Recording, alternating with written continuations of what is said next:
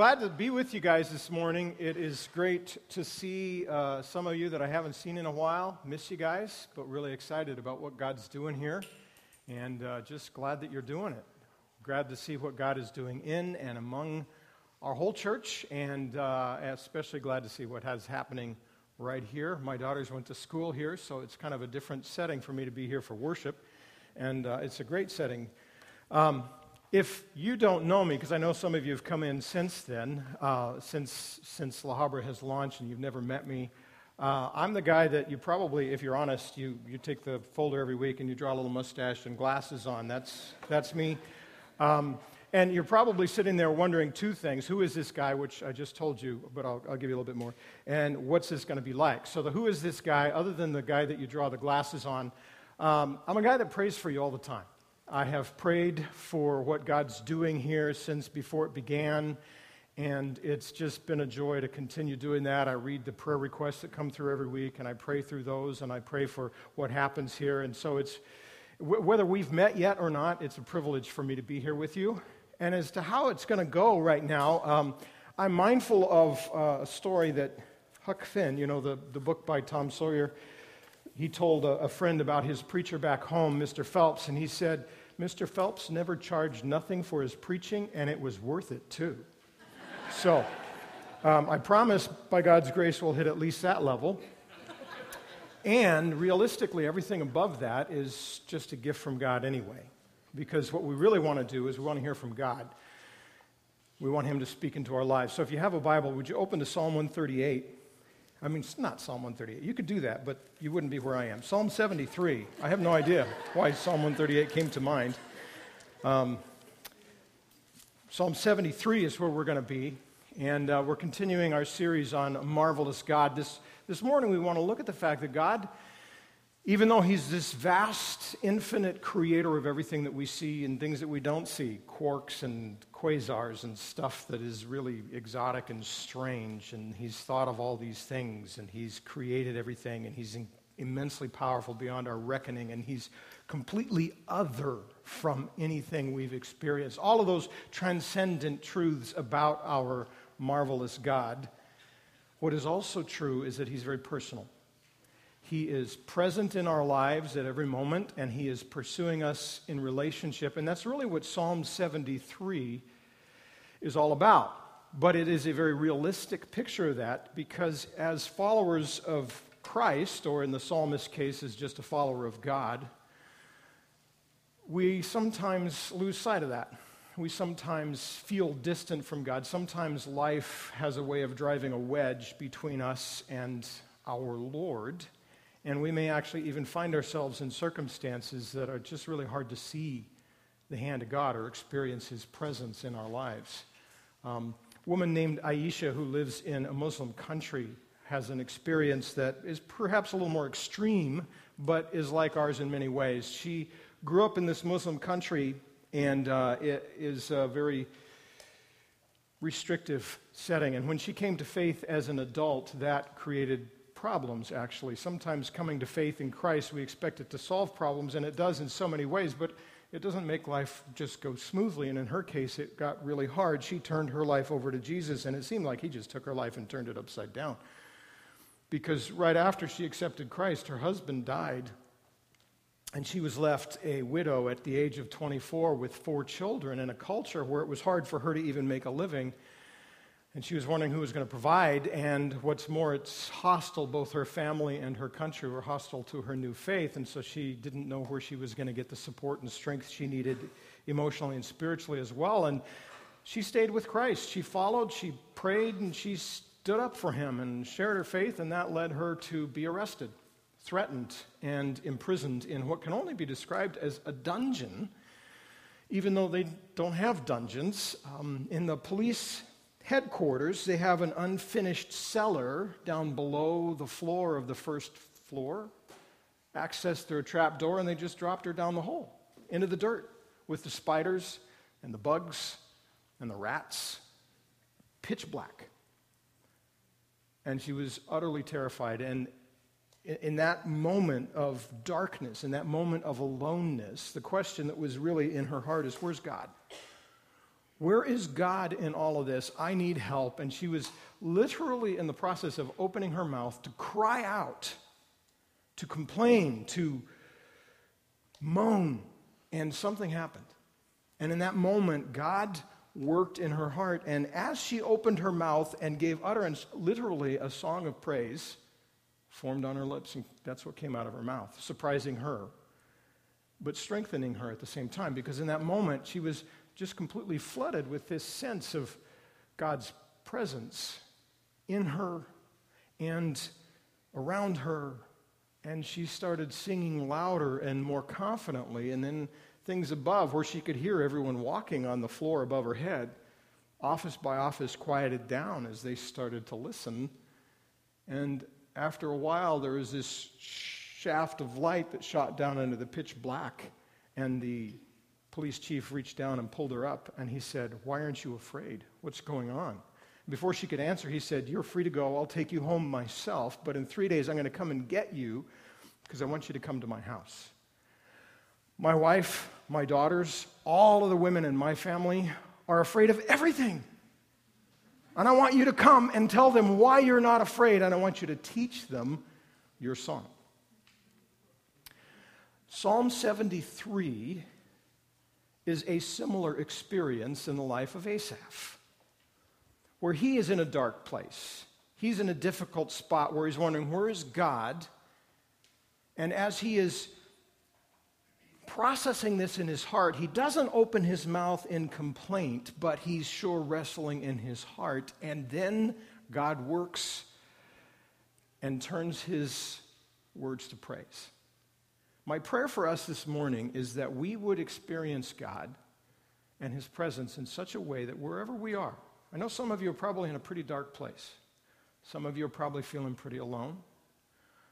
Maybe that God's not there, or at least that he's pretty anemic in his response to you. Maybe you're feeling like you got ripped off. Asaph feels like God's ripped him off. And yet, in that dark place, God shines a light and says, "I'm here. I'm here." And if you're in that dark place, in that hard place, that would be my prayer for you. And if you're not, so much the easier, so much the better for us to encounter God. So if you want to just follow along, we're going to read Psalm 73, and we're going to mostly look at the last few verses. The first part is all Asaph's wrestlings, and he gets to the answer in verse 23. So we're going to really focus on the answer, but we're going to start with his wrestlings and see what the answer is to those. And actually, in a sense, we're going to work our way backwards, because part of his conclusion is God is always with me, always, always, always. So when I don't experience that, what happened? And that's what the first 22 verses are about. That's that struggle. And then we'll get to the answer. So if you just want to follow along. Truly, God is good to Israel, to those who are pure in heart. That's his summary. But as for me, my feet had almost stumbled. My steps had nearly slipped, for I was envious of the arrogant when I saw the prosperity of the wicked. For they have no pangs until death. Their bodies are fat and sleek. They're not in trouble as others are. They are not stricken like the rest of mankind. Therefore, pride is their necklace. Violence covers them as a garment. Their eyes swell out through fatness. Their hearts overflow with follies. They scoff and speak with malice. Loftily they threaten oppression. They set their mouths against the heavens. They strut their tongues through the earth. Therefore, as people turn back to them and find no fault in them, and they say, "How can God know? Is there knowledge in the Most High?" Because these are the wicked, always at ease. They increase in riches. Here's where Asaph feels ripped off by God. All in vain have I kept my heart clean and washed my hands in innocence. For all the day long I've been stricken and rebuked every morning. If I had said, I will speak thus, I would have betrayed the generation of your children. He has the presence of mind, at least not to go spreading his struggle. And he tries to figure it out. Verse 16, when I thought how to understand this, it seemed to me a wearisome task. It made my head hurt trying to figure this out. until I went into the sanctuary of God. Then I discerned their end. Truly, you set them in slippery places. You make them fall to ruin. How they are destroyed in a moment, swept away utterly by terrors, like a dream when one awakes. O Lord, when you rouse yourself, you despise them as phantoms. When my soul was embittered, when I was pricked in heart, I was brutish and ignorant. I was like a beast towards you. Nevertheless, I am continually with you. You hold my right hand. You guide me with your counsel, and afterward you will receive me to glory. Whom have I in heaven but you? And there is nothing on earth that I desire besides you. My flesh and my heart may fail, but God is the strength of my heart and my portion forever. For behold, those who are far from you shall perish. You put an end to everyone who is unfaithful to you, but for me it is good to be near God. I have made the Lord God my refuge, that I may tell of all your works. If you like to take notes, there's two simple things that he uncovers in his answer to his struggle. Two simple things about God that become his anchor points. And the first one is God, well, we'll put it in our terms. If I belong to God, right, if I'm his, God sticks with me. God sticks with me. The second thing is if I belong to God, God sustains me. Pretty simple. But when you flesh it out a little bit more like Asaph does, it's also pretty powerful because really if you take verses 1 through 23, the first part, that's where he says, ever, you're always with me, right? Verses 1 through 22 could literally be read this way. God sticks with me even when I'm a jerk. Because that's what Asaph has just been towards God. In fact, that's part of his point. It's like, I was like a stupid beast in your presence. That's kind of hard for us to get. We picture animals and they're like cute little kittens and puppies or, some of you are into reptiles, I know, and it's turtles and snakes, but they're pets, right? We have a bird, we had a cat, we had a dog, we've had fish, and they're all pets. We don't think of them as stupid. Well, most of the family doesn't think of them as stupid beasts anyway. And even my neighbor, he has livestock, I guess you could say. He's got hens, laying hens, right? In fact, the staff comes over to my house for staff meetings, and they think I live next to a pterodactyl farm. They're just nasty-sounding things. But each of these hens has a name and has been adopted into the family. They're not just livestock, they're pets. The other day, one of my daughters was babysitting, and one of the hens got injured, and its comb was coming off, and the kids were distraught, and parents weren't around. And so we went over to help them deal with the trauma of their livestock being injured. It's really hard for us to understand when Asaph says, I was like a stupid beast in your presence. There's nothing complimentary in that. He's saying, I was a complete jerk to you, God. I completely didn't get it. I was actually in your presence, complaining to you and about you, asking where you were. I'm right in front of you the whole time, and I'm saying, God, where are you in this? How ridiculous. How ridiculous is that? And what Asaph winds up doing is he's literally in this isolated desert of self-pity. He has fallen into a trap that a lot of us can fall into. In fact, all of us, I think, fall into this at one time or another. I suspect Asaph would say we all pass through this desert of self-pity, just don't settle down there.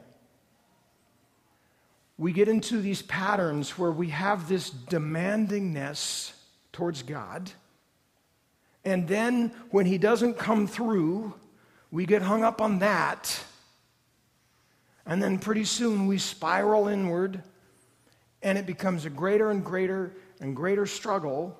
That's where we see Asaph, right? He's looking around him, and he sees all these people that are prospering. Everyone that's got all this money, got all this fortune, got all this status. They seem to be healthy and wealthy and wise, and they're just living for themselves. And they seem to have no trouble. God, don't you see that? And I look at my life. I mean, all in vain I've kept myself. You've ripped me off, God. I mean, I'm working hard to live for you, and I'm just being rebuked and beaten on every day. And Asaph has fallen into a trap that has cut him off from God. He's always in God's presence, but he doesn't sense that presence because he's in this self-referential circle of pity and of frustration and of pain that at least sometimes, I'm not suggesting this is true for all pain and struggle and suffering. Please don't hear that at all. But sometimes, I would suspect even often, that's something we bring on ourselves because we forget.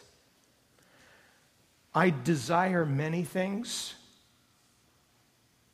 I deserve few things. Just soak in that for a minute.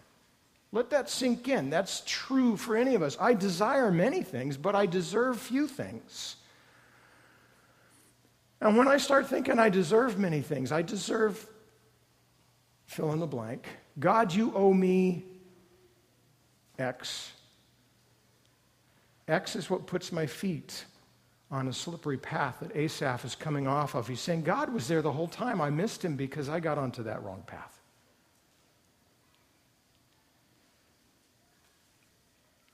God does not promise anywhere that my journey will continually be pleasant. He promises instead that he will continually be present. Which means, in whatever hard place, he's present there too. In Asaph's life, what happens is he falls into the trap that sometimes happens. Hard things come. There's no way around heartache. Hard things are hard. Nobody who's got any sense to them says, buck up, get over it, quit whining. Well, maybe the quit whining part. It's hard. It hurts. But Asaph loses his footing because he begins to look at God wrongly, and he begins to question one of two things or perhaps both. And in Asaph's case, he questions both, and it happens with us. He questions that God knows what's going on. God, you don't get it. You don't see it. You're not really here. Where are you? And he questions God's goodness. Right? When I have something that I want from God and he's not giving it to me, or he's giving me something that I don't want, those are two temptations. God, you don't get it. Where are you? What are you thinking? As if somehow I'm smarter than God. Or God's just not good. If God is who he says he is, and he knows more than me, and he has said, I am for you, and he said, I will work everything out, then whatever's coming in my life, though the particulars may be really painful, difficult, even ugly, God has a purpose he's working through it that is good. Asaph loses sight of that. That's one of the key ways that we lose sight of God. I think in my own experience, perhaps the key way. And so he has to have this moment where he comes back and he says, demanding this isn't helpful here. I was with somebody the other day who's in a really difficult spot and needs a lot of help. I was there to help. There were a bunch of other people around to help. And it was annoying, it was frustrating, and it was comical. Because they were so strident and so clamoring for, I need this and I need that, and here's what's going on. And they wouldn't even slow down or stop or take a breath. The people around them were actually doing exactly what they were calling for, but they couldn't even see it because they were so hung up in their demand for no patience, gotta fix it now, I'm hurting, this is hard. You don't understand, or you don't really care, you're not good. That was the same pattern. I drove away from there thinking, how often do I do that with God? And what does that do to my relationship with God and my experience of him? Asaph is there, but then he realizes,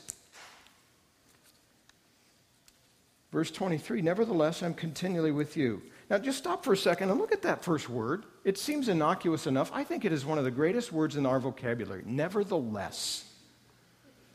Nevertheless. What he's saying is everything's a mess. Nevertheless, there's hope. I may have completely messed this up, but that's not the end of the story. I got off track, God. I lost track of you. I forgot. I got sideways. I got turned around.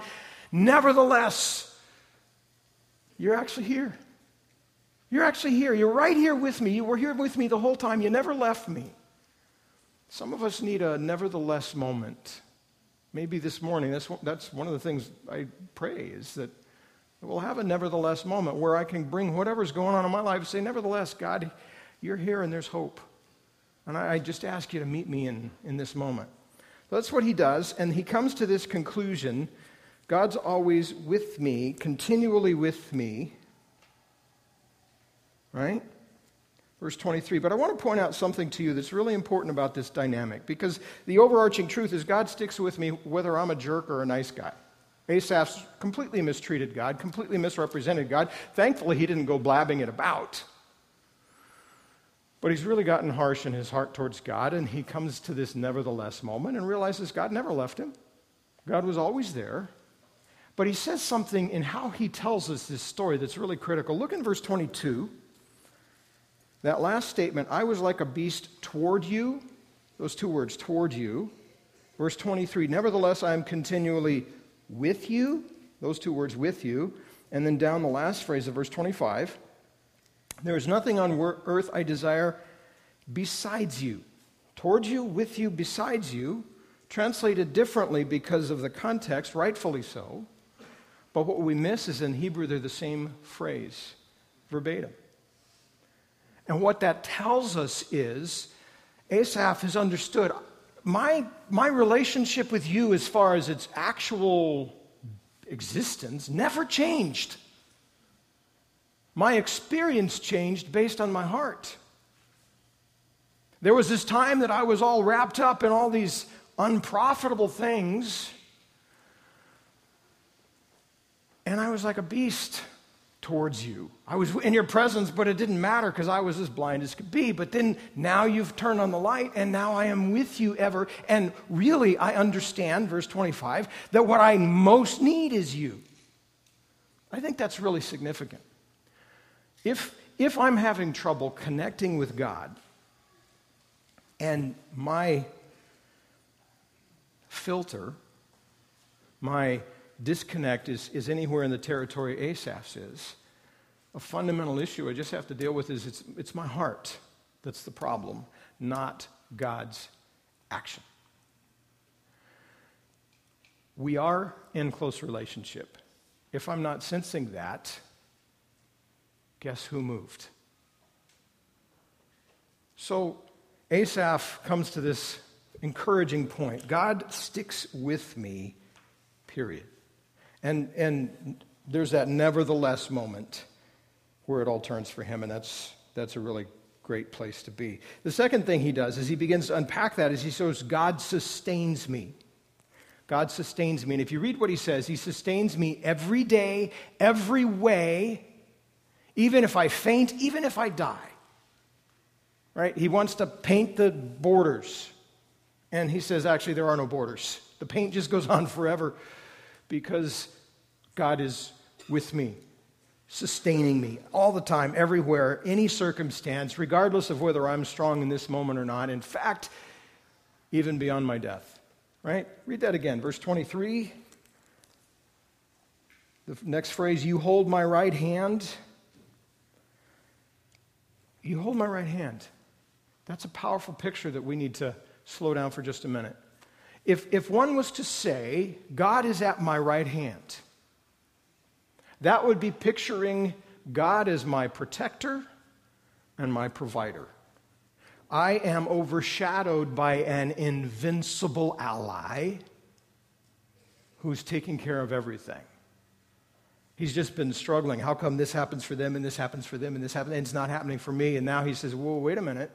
I lost some perspective there. God is taking me by my right hand. If I'm saying that and the idea of God is at my right hand, that's the picture. If I take that with God takes me by the right hand, that's a picture of him honoring me and blessing me. And I think he says God's holding my right hand to give us kind of a mashup of those two images. He's saying this is the whole package, this is the whole picture. Because I am God's, he honors me He blesses me. He protects me. He provides for me. That's what he's doing. And then beyond that, if you follow down a little further in the verse, it says, you guide me with your counsel, and afterwards you will receive me to glory. This is where God's relationship is different from everyone else's, right? As a father and a husband, I'm supposed to, in many ways, be at their right hand and take them by the right hand. I'm supposed to honor my wife and my daughters. I'm supposed to protect them. I'm supposed to provide for them.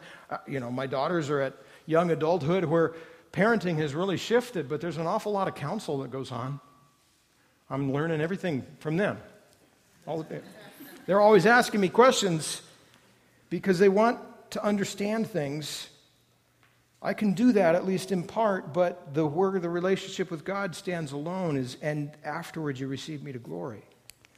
Asaph says, you have everything that I need. In fact, as he begins to meditate on that, he begins to just treasure God. Whom have I in heaven but you? There's nothing on earth that I desire besides you. If you have some time later today, read Psalm 16. It goes really well with this passage. And it just talks about what treasure we have in God.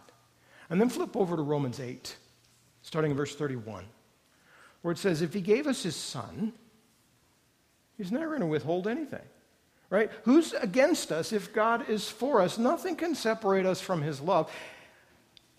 Those would be two good passages to spend some time meditating on if you're feeling a little dry in your relationship, to just understand what a treasure it is to have this relationship with God where he'll never leave you. Even if you lose sight of him for a moment, he will never leave you. My heart and flesh may fail, but God is the strength of my heart and my portion forever. God sticks with me and he sustains me.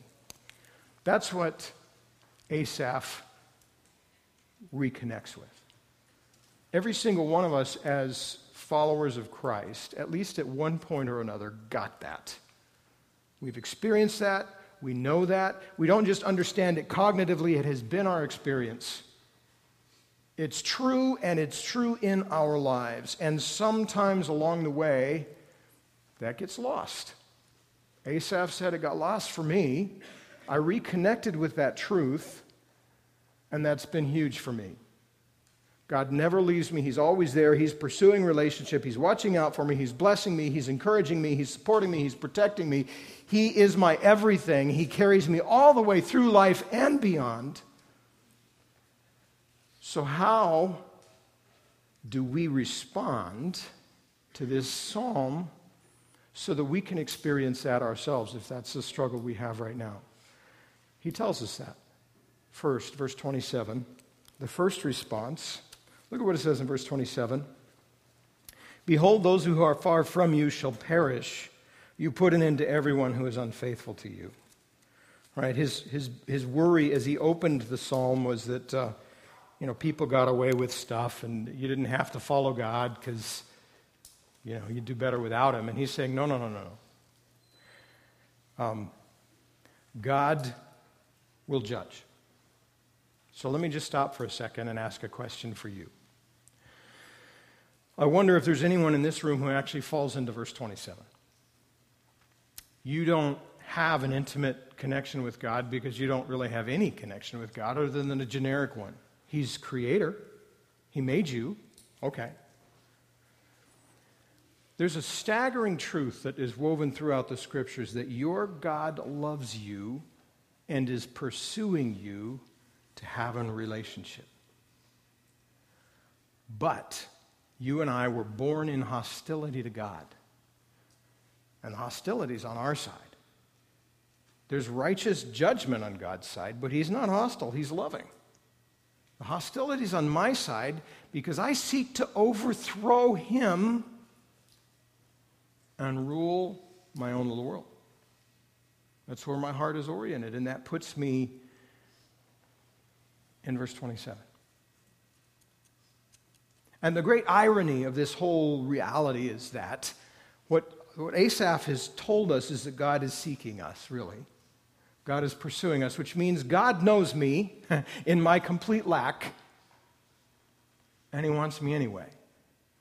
Ironically, I don't have a clue about God's great abundance, and I reject him. And verse 27 is not a verse of hope if we stay there.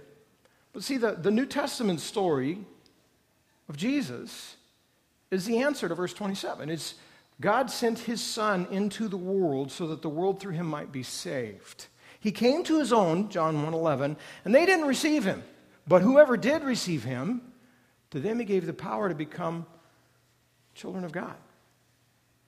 So if you find yourself disconnected from God because there's not really any basis, switch sides. That's the response. Switch sides. God allows do-overs of the heart. And you can walk daily with your Creator. But the hostility has to go, and he will remove it if you let him. And I know there'd be people here who'd love to talk to you about that.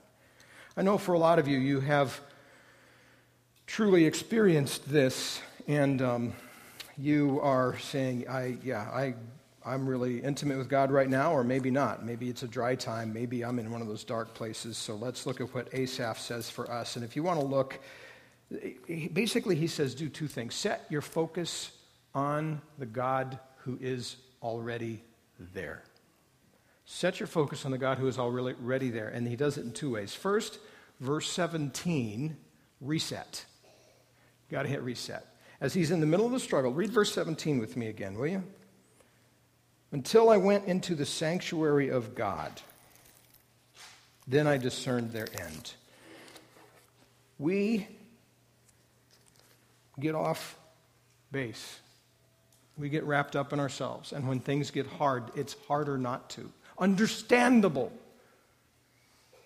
but dangerous. One of the things God has given us is the gift of worship, where I can choose to pursue him. And one of the great lies that we have to overcome is many of us somehow gotten a very narcissistic view of worship, where it says it's only authentic if I feel it. Whether I feel it or not has exactly zero to do with whether worship is authentic or not. Worship is authentic if it is a real pursuit of God. And I have that choice. Asaph says, this was all confusing to me. In fact, it made my head hurt, and I was really struggling. And then I hit reset. I went into the temple of God, and then I understood. There was this moment of hitting the reset button where he was able to come back around and see things rightly. Look at how his perspective changes from the beginning of the psalm to the end. Look at verse 5. Here's what he thinks of the unrighteous. They're not in trouble as others are. They're not stricken like the rest of mankind. And then he goes into the temple. He hits reset, sees things rightly. And then look at verse 27. Those who are far from you shall perish. I was wrong. I was seeing it wrong, and that was driving me crazy. But now I see it rightly, and that's helping me. Or look at verse 18. You set them in slippery places. You make them fall to ruin. I was wrong, but now I see it rightly. Look over at verse 13. All in vain I have kept my heart clean and washed my hands in innocence. It's been a waste. It's of no value. Look at verse 25, 26. Whom have I in heaven but you? There's nothing on earth that I desire besides you. My flesh and heart may fail, but God is my strength, my portion. I'm not missing out. I hit reset, and suddenly things become more clear. So that would be a thing for us to do. Periodically, regularly. It's an opportunity. Whether we gather together or whether it's a private time, we just say, God, I need to hit reset because I want to set my heart on you, the God who is already there, so that I can walk with you. And he's given us that gift. The second part of this setting our hearts on God is a mindset.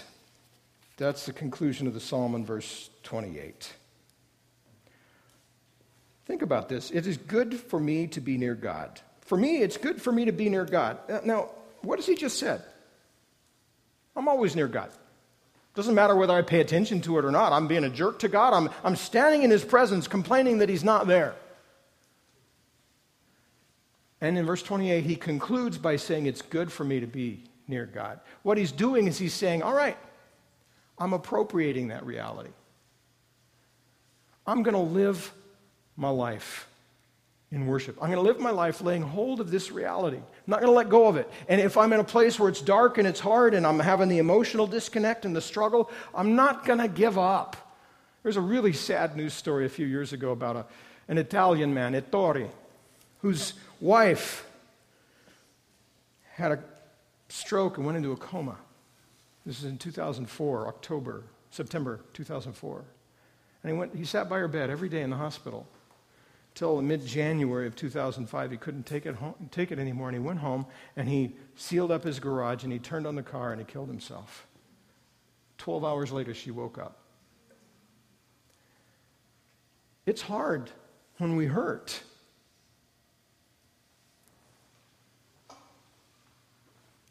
But there's still the need to say, hang on, Ettore, don't give up.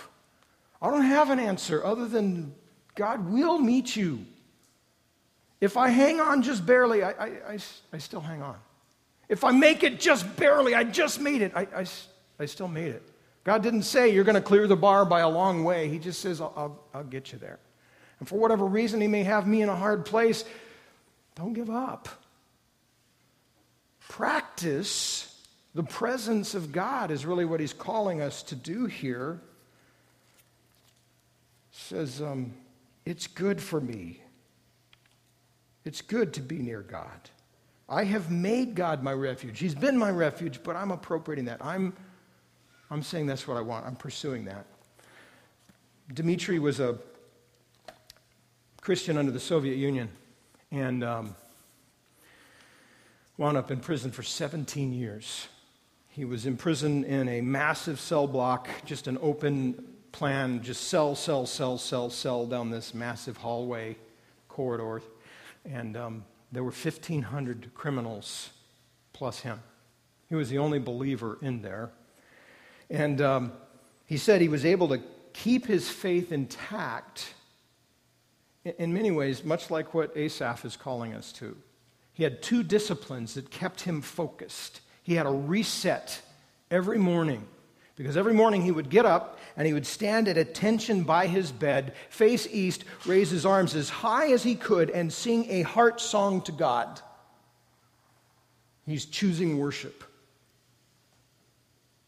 And he did that every single day, regardless of the response, which was always unpleasant from the fellow prisoners. None of them agreed. They yelled at him, they cursed at him, they hit their tin cups on the bars, just like in the movies. They even took human waste and flung it at him. I mean, they treated him miserably, but he was there, and he hit reset every morning with God and said, I'm going to worship you today.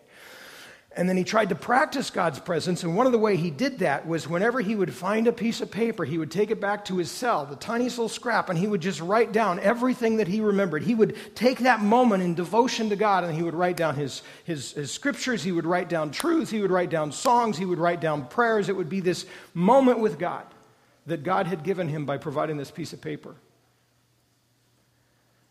And he would always get in trouble because he would put that up on a pillar that was dripping water so he could stick it there, and the guards would find it and they'd beat him and threaten him. And one day he said, I found a piece of paper, a whole sheet of paper in the yard of the prison, and God had left a pencil next to it for me.